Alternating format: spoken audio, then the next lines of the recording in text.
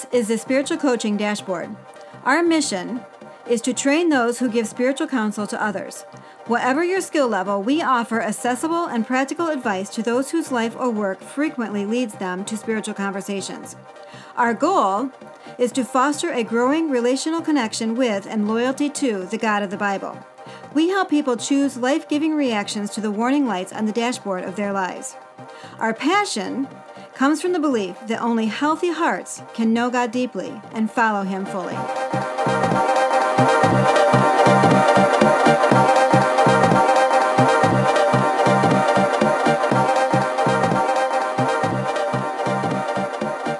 Welcome back, everyone. Before we dive into the podcast, I want to just share with you this announcement. Nancy and I are opening our own counseling practice. It's been just kind of me, a one-man show here at the church for some time, and we felt that God was calling us to take a step, a bigger step, follow Him into something a little bit larger than we've been doing so that we can help more people in our area here that is suffering with the fentanyl epidemic, and we have a university in the area. If you know anything about college campuses across our country, those are places where loneliness and depression and suicidal thoughts and attempts and discouragement, it's greater there on these campuses than it is per capita in the rest of the country. And we've been hearing from people that there's been a need for another counseling practice here in the area because people haven't been not able to get help. Nancy and I wanted to do this for some time, and so now we are taking the step to launch the Two Rivers Counseling Center. And we're doing a soft launch here this fall, and we'll proceed from there. I wanted to tell you that if our podcast has in any way been beneficial to you and helped you, you could certainly help us with prayer support and financial donations by going to our current website, tworivers.church/thecenter. And all you have to do is click the button on the launch, help us launch, and it'll take you to a form where you can pray, sign up to pray for us, and get our newsletters so that you can keep up to date with what's going on and give financially. We need everyone's help to do this. We're not plush with money. Our church doesn't have the funds to make this happen, so we're asking everyone that comes within the sound of our voice to, at the very least, pray for us. And check out www.tworivers.church/thecenter. And you can click on that button there, and it'll take you to a form where you can decide if you want to do maybe a one-time gift or some monthly installments. However you want to help us, that would be great. Thank you so much for listening. Thank you so much for even considering whether or not you can help us out. Let me move on to our content today. I have been telling you for 3 episodes now that this was a 3-part series, and I lied. It's now a 4-part series. I'm calling it an open letter to wondering women. And this is for women who wonder if their situation is abusive and requires action or not. Like I said, I intended this to be a 3-part series, but that was before yesterday. Yesterday, I yet again sat with a wondering woman who felt in her heart she was being mistreated. With her heart broken, her soul crushed, her dreams all but vanished, she told me story after story after story of cruelty, humiliation, misuse, debasement, and just general unloving mistreatment. Confusion, frustration, discouragement, hurt, and lostness poured out in and around her words. Still, she was not sure what to do or if she had the right to expect and fight for more. Is what I tell you normal? Is it an expected and unavoidable part of marriage? Or is what I feel, is it wrong? Is it really wrong? Can I draw a proverbial line in the sand and say, no more? This was her question. As I write and reflect back on those few difficult moments, I can't help but fight back tears for this precious soul. How could it have come to this? She kept covering her face with both her hands like she was trying to hide from it all. The shame, the pain, the hopelessness, and the uncertainty. As she simultaneously exercised this great act of bravery by telling somebody else what she was forced to live with. When she covered her face, her head would drop and her face would turn towards the floor in just painful exasperation. Behind her walled-up face, she shook her head back and forth as if to say, I know in my heart that this is wrong. I know in my heart that this is wrong, that I do not deserve to be treated this way. But am I right? Please, please do not tell me I'm wrong. I can't bear hearing that again. She knew something was wrong. She knew something had to be done. Wait, strike that. The problem was, she didn't know any of that. She figured it must be wrong. She hoped against hope it was wrong. But no, she did not know for sure if she was asking for too much. She thought that the way her husband spoke and acted towards her was wrong, but she was not certain that it was bad enough to call it abuse and to do something about it. She certainly did not know what to do if she concluded that she should do something. She feared what family and friends would think or say. She didn't know where to turn because everywhere she had turned, it was a dead end. The voices in her life didn't know the answers to the same questions she was asking me. No one confirmed what she believed in her heart, but could not find external corroboration for. Is this normal? Is this okay? Is this isolation just an expected and unavoidable part of the deal? Am I being selfish? Am I? What she was told was to stay put and fight for her marriage. I understand that well-meaning but misleading sentiment. But it ended up just being more confusion and uncertainty. That's all it created. Since when is fighting for anything the equivalent of doing little or nothing to change the wrong you see around you? I thought that was a lazy, cowardly, insensitive cop-out. The opposite of mounting a righteous opposition.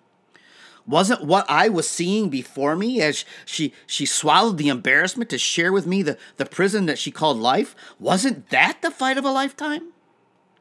What she and other women know, women who tell their story of abuse while still living in it, is that just sharing their story takes a massive dose of courage. You see, staying put, doing little or nothing, and hoping he will change after years of waiting have reduced the hope to just about nothing. That's anything but fighting. It is a classic definition of insanity. Doing what you have always done and expecting different results. Drawing a line in the sand and refusing to live the way she lived while remaining 100% committed to her husband, her vows, and her God, that is putting up a fight. You go, girl. Right, drawing a line in the sand and refusing to live the way she was, while remaining 100% committed to her husband, her vows, and her God, that was fighting. Many hurting wives, like the one I saw yesterday, maybe you too, are not sure if what is happening to them is abuse. Maybe you suspect something might be off, even way off, but you wonder. You think to yourself, maybe it's just me, maybe it's my fault, maybe if I was more submissive, maybe if I was prettier, skinnier, sexier, smarter, kinder, patient, cooperative, you put in the word that maybe you've been told. Maybe if I was a better wife, Christian, mother, cook, house cleaner, person, whatever. He's angry at me, so maybe it is me who is wrong. Maybe he has good cause to be angry. Maybe he's the one in the right and has no choice but to scold me. Maybe he's the one fighting for the marriage. Maybe...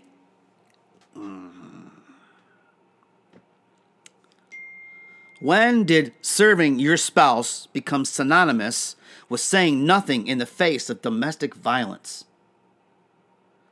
There is a difference between selflessness and sacrifice and commitment and patience and self-control and understanding and forgiveness and being treated like a doormat, like a useless, worthless, annoying, stupid object.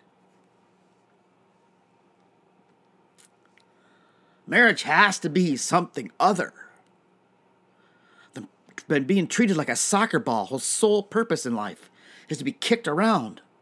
Like she's less than a prostitute who at least gets something out of the attack. Like a slave owned by another and trapped in her own home. Yes, there is something more she should expect. So if you're a woman reading this for some help with your own situation, You could very well be living under abuse. Unless, of course, you're reading this for a friend. or is reading it for a friend maybe a slightly veiled excuse to read it for yourself? If you are a woman, wife, and can identify with any of this, if you're asking the same questions, if you're wondering if the constant pain and cruelty are your own abusive prison, if that's you, or if you're a counselor who's reading this or listening to this to learn how to help others, I want to just go through some steps that you can take. And the first step is just choose to fight. It is simply choose to fight. In the story I began with, choosing to fight for something better was fighting for her marriage. Demanding that things change and that she be treated like she is valued and wanted and loved is fighting for her marriage and herself and her children, by the way. Fighting for health is fighting for life. Embracing disease, that's embracing death. Disagreement and squabbles and divergent goals and misunderstanding, the silent treatment, rough patches, even every marriage that lasts endures those kind of difficulties. But all of that can transpire without abuse.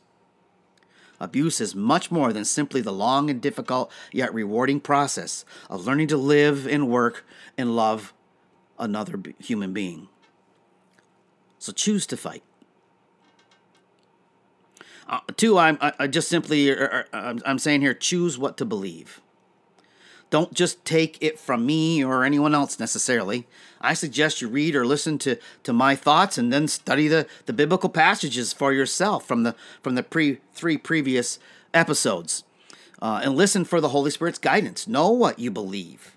Then test your counselor of choice to make sure their advice will be keeping with what God has said to you already. From this distance from you and your story, it's impossible for me to know if you're a victim of marital or relational abuse. But if you're wondering how much the same things I have wondered about with you out loud here, you owe it to yourself to keep wondering and do some research. My guess is if that you are wondering, and the questions I have started with today are questions you're living with abuse. Reading or listening to the previous three podcasts will certainly begin to reveal the truth if you're still not sure. They will also direct you to passages you can and should study. The podcast, along with your own research, will probably be all the information you need to make at least an initial assessment of the relationship that you have in question. If you need more, Google domestic violence and read or watch the explanations and testimonials you find there. Know what you believe, where your spirit-led line in the sand is on this issue. If you're not a Christian, you still must decide what is right and wrong. The 3 previous articles should help anyone, Christ follower or not.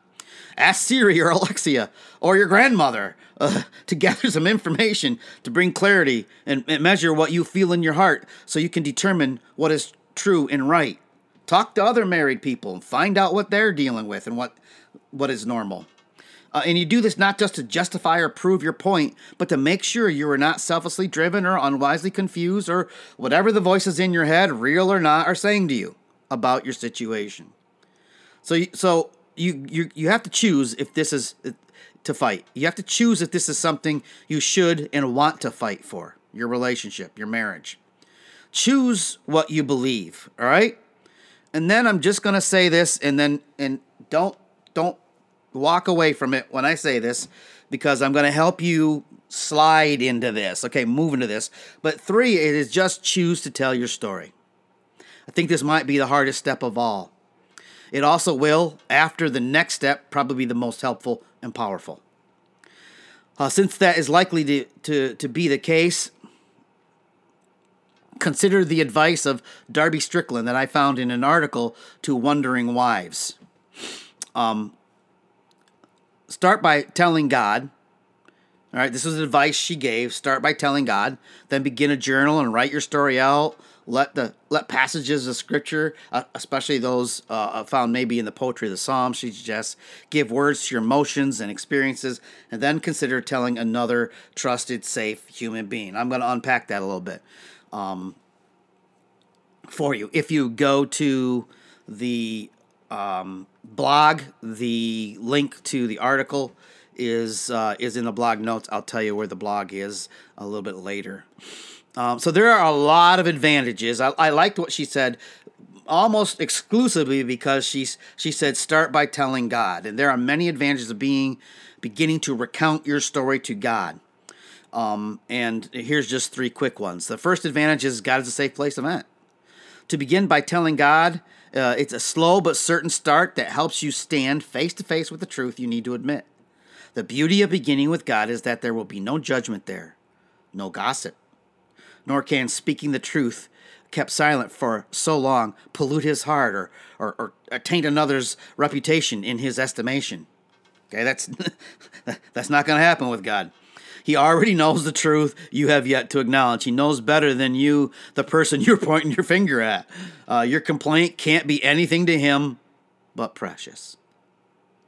So he's a safe place. You don't have to worry that if you tell him, it will get out. You don't have to worry that he will reject you or condemn you. If you begin to tell him, just tell him your story. Another advantage is that God is a God who will patiently listen. There's something powerful about that truth, okay? There is also something helpful in having to think through and organize your thoughts enough to speak in sentences. So in order to tell this to God, you've got to get to what's in your head and in your heart. And when I say you're going to speak to God, start telling your story to God, you might even want to verbalize this out loud. Because there's something about hearing it out loud that makes it a little more solid, a little more real. And it's a step in the direction of getting the help that you need. God does not need coherent communication to hear or answer, okay? More on that in a minute. But the effort of formulating ideas into even somewhat coherent expression so another can understand your experiences and feelings is a good practice. It's good practice for the steps that will follow. Telling God may also be the first time you have talked about it, really opened up and risk facing the truth, or even really understood for ourselves what we think and feel about our own story. God will wait and listen and even help you gain clarity, help you sort things out, help you see what has been hidden or unknown to you. He gives wisdom and direction to those who ask, and he will not prematurely rush in like many people before hearing your whole story and the wounds you carry and begin to tell you what he thinks or what you should do. Let me pause here and just say that you can now listen to this podcast through Amazon. Amazon now streams podcasts. You just go to Amazon Music and click on podcasts and search for the Spiritual Coaching Dashboard.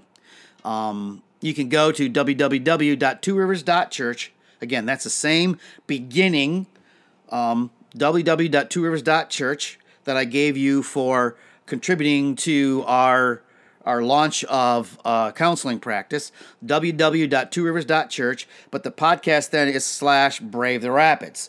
There's where the transcripts will be. Keep listening for some more exciting news as we talk about the launch of the center. There's going to be a new website, blog site, and the ability to seek coaching and counseling in person via a safe telehealth portal. That is all coming up. So let's go back now. These are advantages of beginning by telling your story. You have to choose to tell your story, and you're going to just begin by telling God. The advantages are it's a safe place to vent, and God is going to listen patiently. And this third idea that third advantage is God is love. He's close to you. He's listening, and he is able to help. It's just another huge thing about beginning with God. You do not need sentences. Okay, forming the sentences is going to be helpful, but you don't need them. If all you can reach inside yourself as you begin to tell somebody is the pain and the anger and the hurt, and all you can muster are groans and tears, he knows your heart, sentences or no sentences. Your weeping, confusion, and loneliness and helplessness and fear are your sentences. God is close. He's listening. He can interpret because he knows your heart.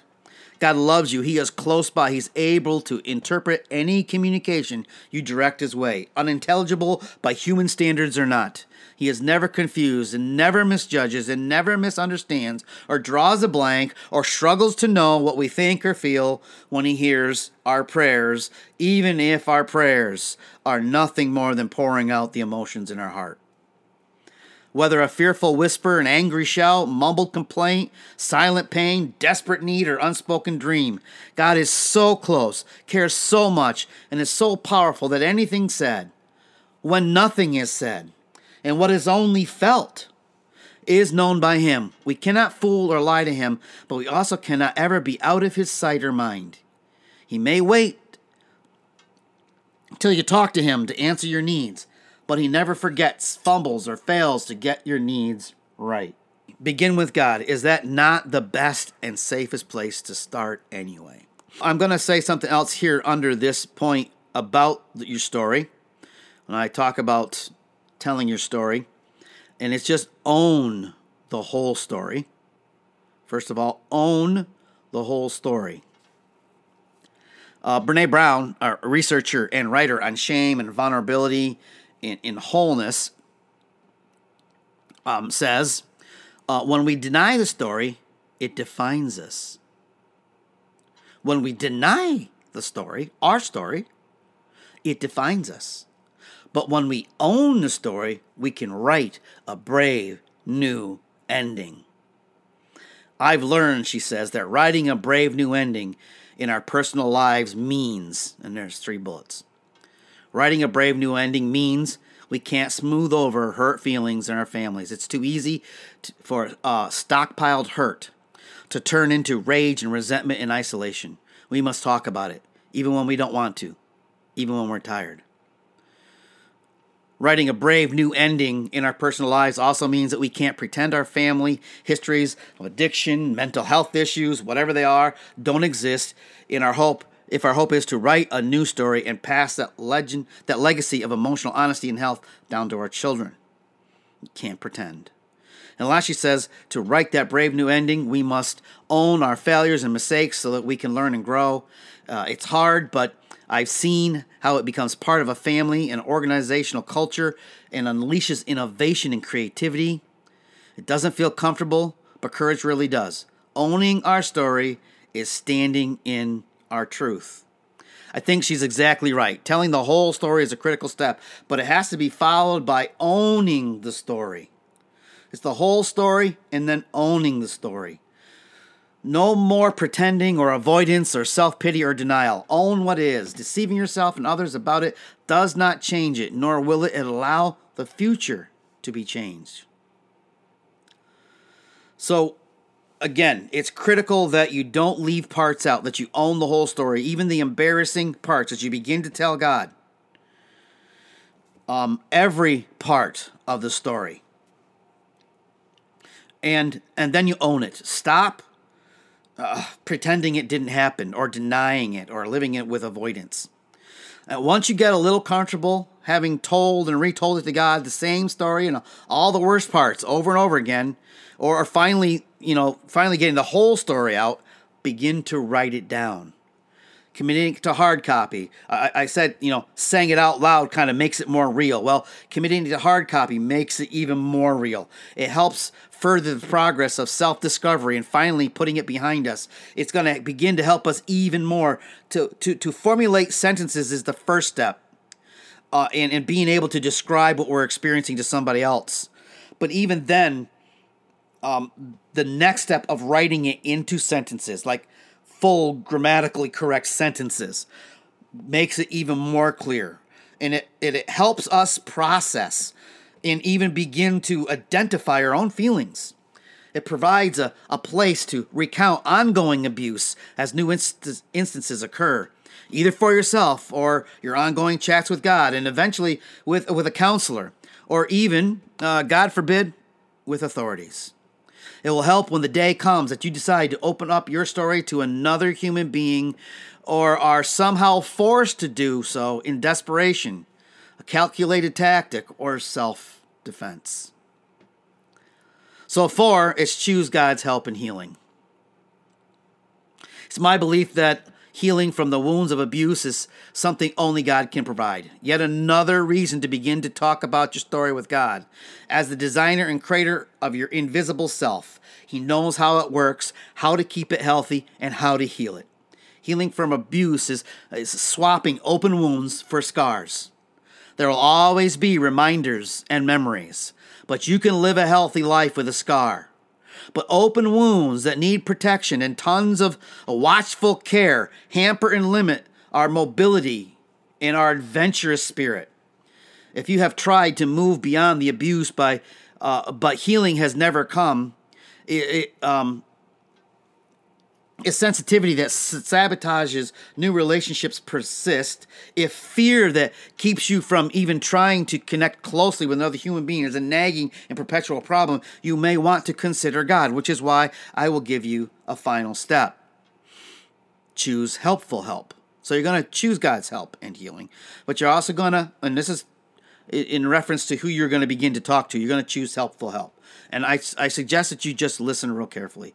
You need to choose someone who has experience with abuse cases, someone who can be trusted, but with the information you share, and to give biblical advice. But the biblical advice that is not removed from its context or not blurred and distorted by this standard approach, which is nigh unto abuse itself, that the church has been guilty of offering for decades. Again, you need to listen to the previous podcasts to really get what I'm talking about there.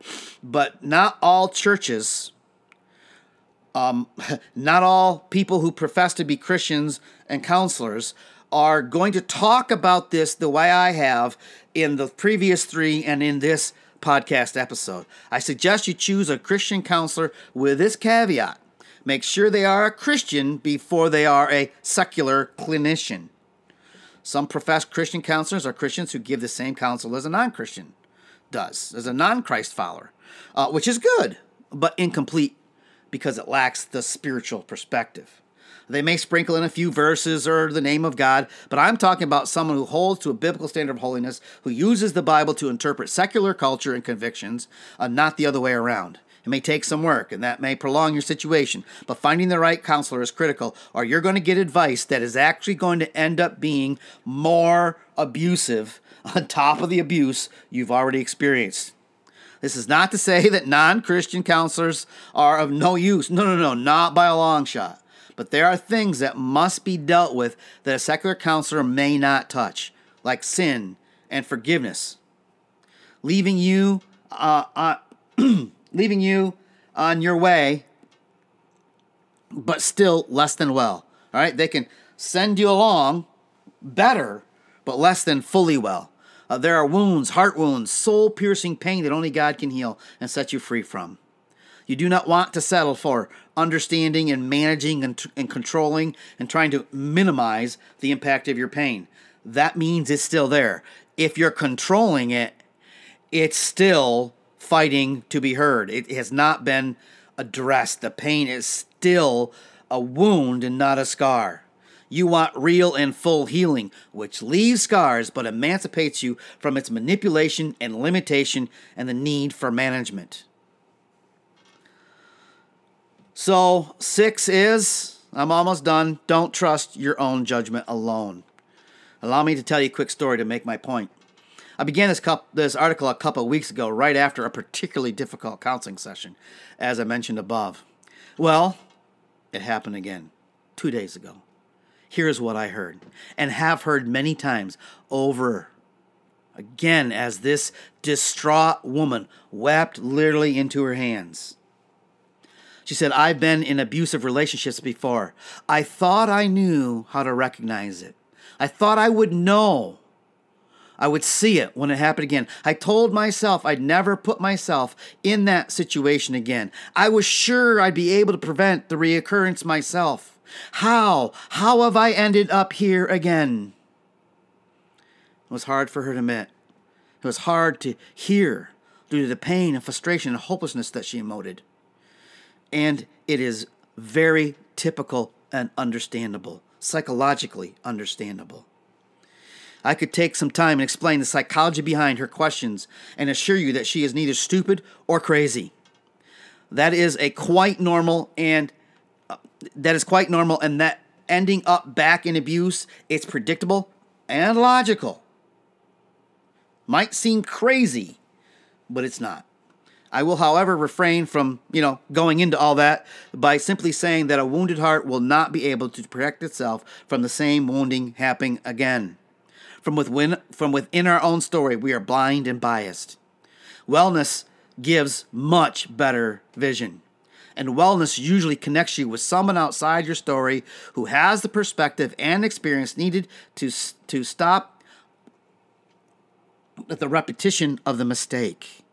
You can't trust on your own judgment alone. Please get some help and healing before you attempt another relationship, because if you do not, there is a good chance that this woman's story will become your own. You will indeed end up again starting over. You don't want that. Number 7, I just say choose where to stand. Assuming you come to the conclusion that your treatment is wrong and something needs to be done, where is your line in the sand? Is getting out and getting safe already necessary? Do you need to begin to warn your spouse or partner that things are going to need to change? Do you need to begin to have a conversation to see if they will engage with you, listen to you, grant you your point of view, validate your feelings, and genuinely show some care for you? Or are you already there? If this is the 3rd or 4th time you've had to get up your courage to stand up for yourself, do not ask any of those questions. It's time to do something.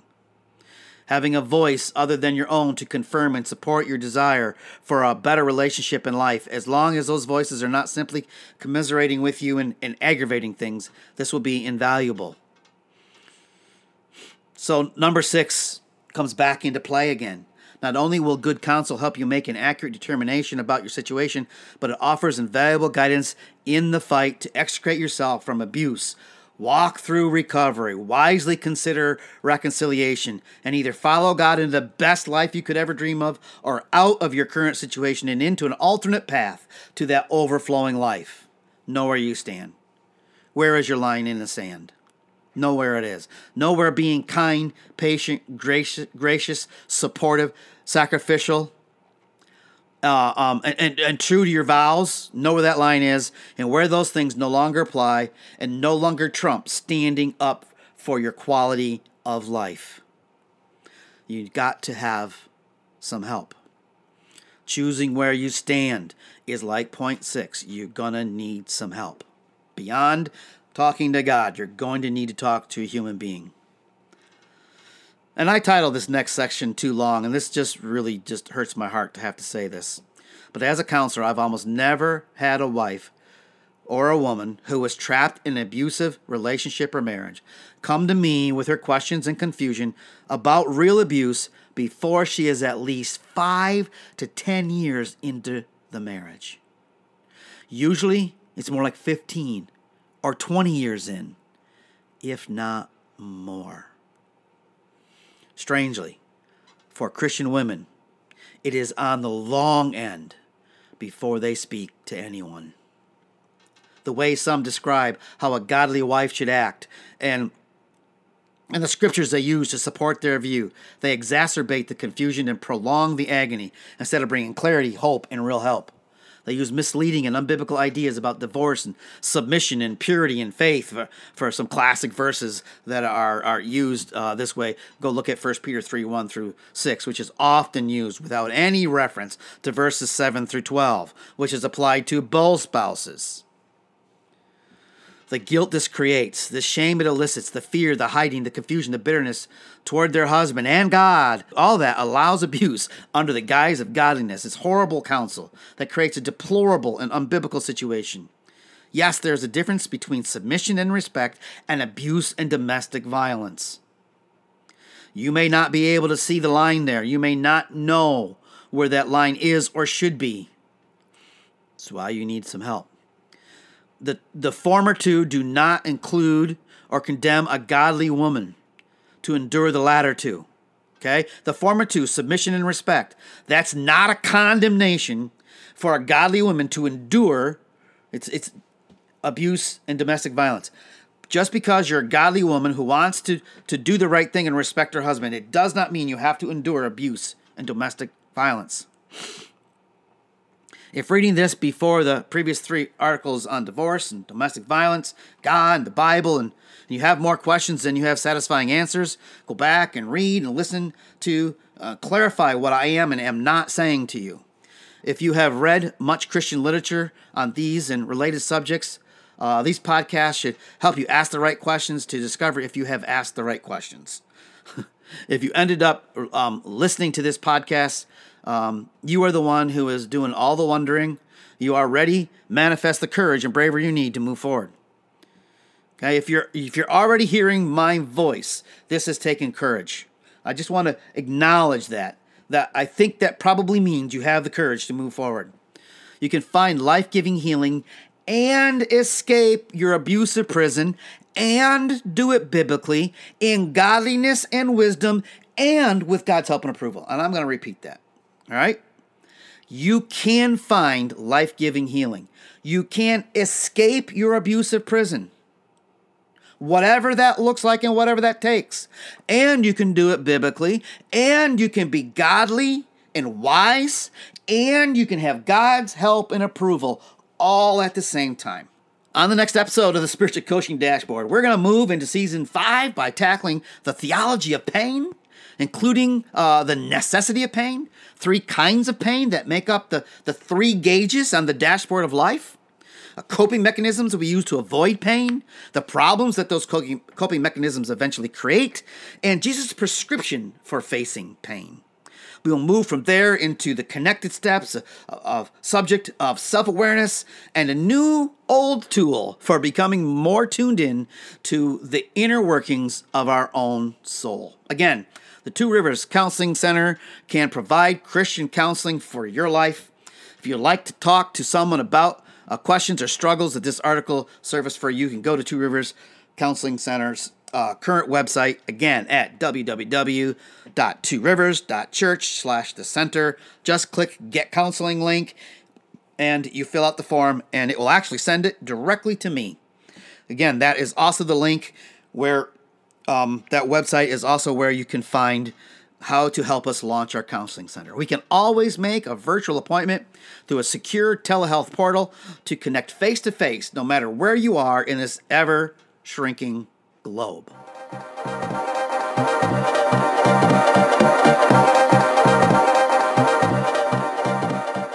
Thank you for listening to this episode. If you heard something that got your attention, whether it be for your own relationship with God or for coaching others, do not waste the divine nudge. Be sure to take the time to think through how God would have you work the new thought into your life and practice. If you do spiritual coaching, either formally or informally, remember that it is hard to lead where you have never been. We firmly believe that God will exchange the wounding of the past for the wellness of the future. A transformation that frees us to be wholeheartedly available to Him and those near us. As we walk into that healing, we gain the humble confidence and godly credibility needed to step unrestricted into the life and impact God has for us. And when we experience that for ourselves, it gives us a compelling story from which to call others to experience the same. We pray that God uses the Spiritual Coaching Dashboard to inform and transform your life before it reaches another. Again, thank you for listening, and we'll see you next time on the Spiritual Coaching Dashboard.